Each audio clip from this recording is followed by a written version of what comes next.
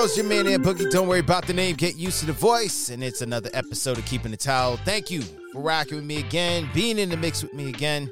And I'm grateful to have you here. And thank you for having me in your eardrums, having me in your AirPods, having me in your earbuds, having me on your speakers, wherever you're listening. Thank you, thank you, thank you. And this is another episode of Keeping It Towel, and I'm grateful to have you with me.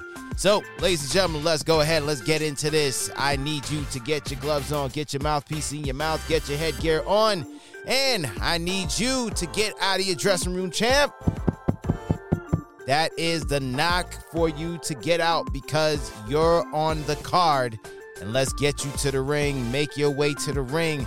Look across from you, and that is your opponent called life. And let's go ahead, get to the center of the ring, touch gloves because it is official. Your round has started. Let's get it, let's get it, let's get it. We have attachments to things. A lot of us do. No matter who you are, no matter what you do, we are all attached to something. It can be an heirloom, something from your parents, grandparents, grandfather, whoever. You have an attachment to it. You have attachment to people. You have attachment to your parents. You have attachment to your siblings. You have attachment to your best friend, somebody that you're attached to, someone who made an impact in your life, someone who was an incredible person in your life. We're attached to them. There's something that we're also attached to. We're also attached to our past. Yeah, we're attached to our past. Not too long ago when I was in a Zoom call, a Zoom session with some people, while I'm listening to these people, the one thing I am hearing from almost every single participant in this Zoom call was trauma, trauma, trauma. Oh, I'm a trauma this. I'm a trauma counselor, trauma coach. I'm a trauma. And I'm like, oh my God.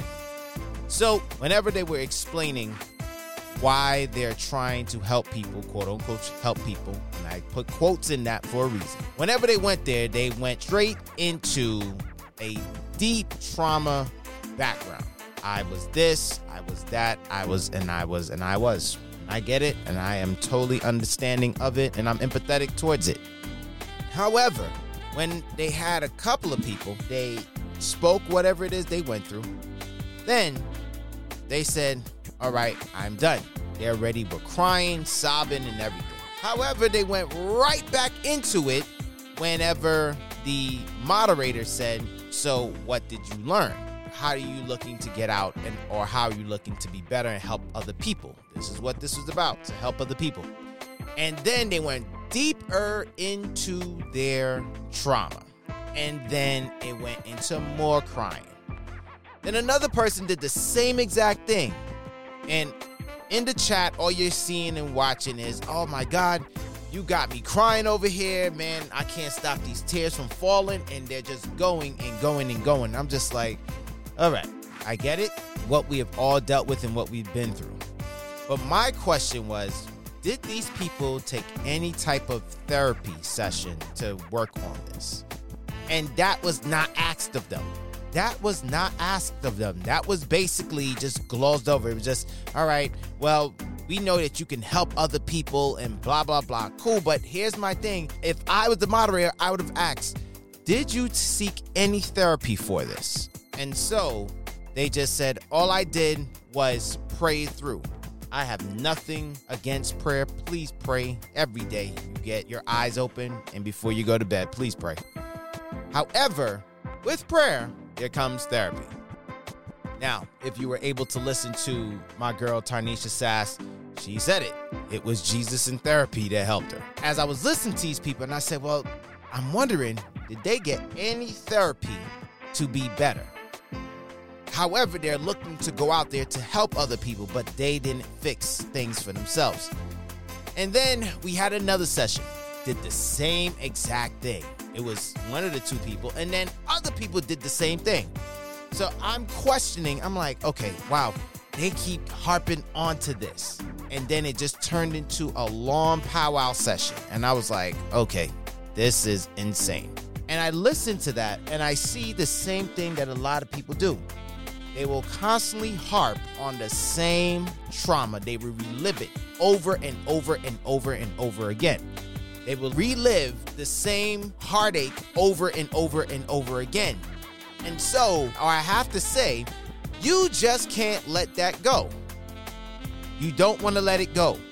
And it's funny when I hear people say, hey, well, I'm healed now, I'm better now. But when they go back to that trauma, though, they don't ever let go of it. They will add so much more into it that you wonder, like, wow, you haven't let that one go. Even though they say they're healed, but they haven't. Some people use their trauma as a selling point to, hey, come part of my counseling session and so forth, because you're not alone in this. Absolutely. I have nothing wrong with that. That is good, because that shows that you're human, that you dealt with what that person or potential clients have dealt with. But then I'm talking about those who will constantly go right back to it anytime they talk to someone. They always go there. That is the selling point, or I would say, to get empathy on their side. And you have to wonder, you haven't let this thing go yet. Even though they'll say, oh yeah, I forgave my parents. I forgave my significant other who did this to me. I forgave her. I forgave him. I forgave them. But every single time you go back to them. Now, here's what happens whenever they bring those stories up. They start to get angry. You could see it. They start to get angry, and then they be like, whew, because they got to take that breather. Why? Because it starts to regenerate the scenario. They start to regenerate what they were feeling. They start to regenerate all these things that they said, I'm free of it, but they can't let it go. They haven't let that go. Even though they said they forgave the person, they forgive the situation, but they cannot let that go. It's hard for them to let it go. And you have some people who do the same thing to play victim. It's totally different. You have those who constantly harp on whatever it is that they went through in their past or they dealt with not too long ago, and they stay on it. However, they're not looking to let it go because this allows them to play victim.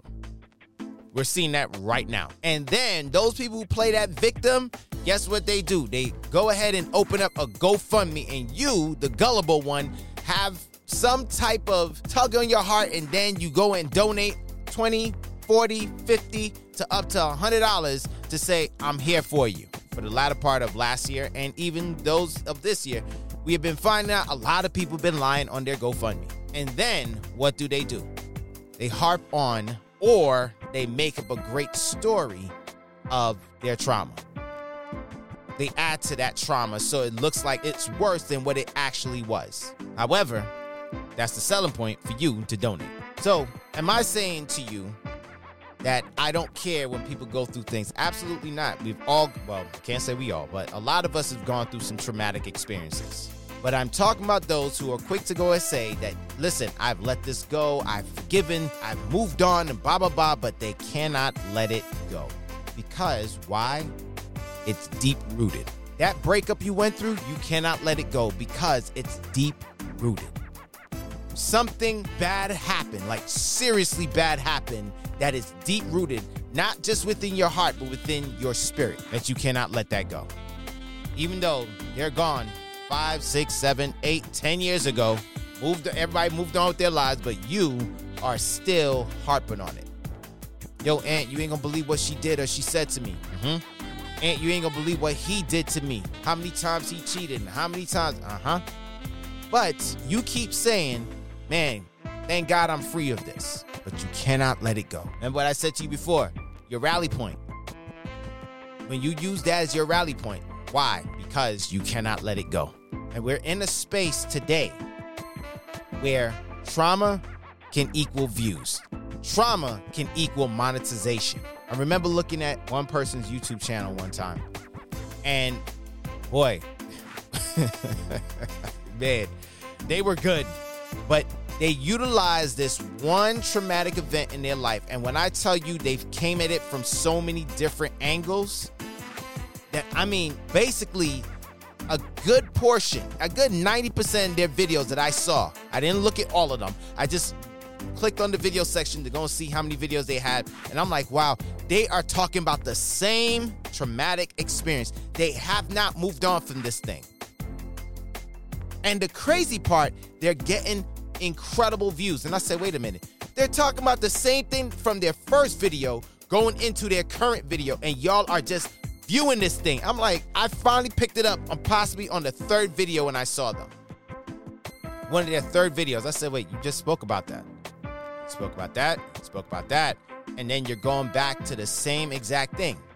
So you have to question, did this person let it go? No, because it's deeply rooted within them. It's deeply rooted within them because they don't see a reason to let that go. They don't see a reason to move forward from it. Why? Why would I want to move forward from something that is going to gain me attention? Why would I move forward from something that I know will gain some tears? Yeah, I'm telling you, when tears start to drop, you ready tug the heartstrings. Boy, got him. Got him. I'm not saying if you had a death of a loved one that you just let that go. You cannot let that go. No, that takes some time. But I'm talking about when a lot of you have said, well, I've let this go. I've moved on from it. You haven't. When any time you talk to someone, you will always bring up that situation, no matter what. Even if it does not match whatever everybody else is talking about, you will just implement that and inject it into the conversation for some way, somehow. Even if it will just kill the vibe in the room, bring the whole energy from up and bring it down, you will inject it in there. And you will keep injecting it. Because why? You just need a couple of ears to listen. Call it what it is. You need a couple of ears to listen. So, you can't let that go. And because you can't let that go, a lot of you get pissed when someone or people just say, oh, okay, wow. And you, in your side of yourself, you're like, wait, wow, that's it? That's all you're going to say? Wow? You ain't going to console and say, oh, I'm so sorry. You ain't going to help me in my victimhood at this time. You're not going to help me with that. No, you're not. You're just going to, oh, wow, that's messed up. That's sorry to hear that. That's it. Because if I'm crying, I want you to cry with me. I want us to be in a cry fest. Listen, I understand we have all dealt with some things. A lot of us. But I promise you, there's some things here that you need to let go. But you can't. Because the same thing that you claim that you hate to talk about, or the same thing that you claim that you don't like to deal with, guess what? You run and cleave to that. You cleave to that.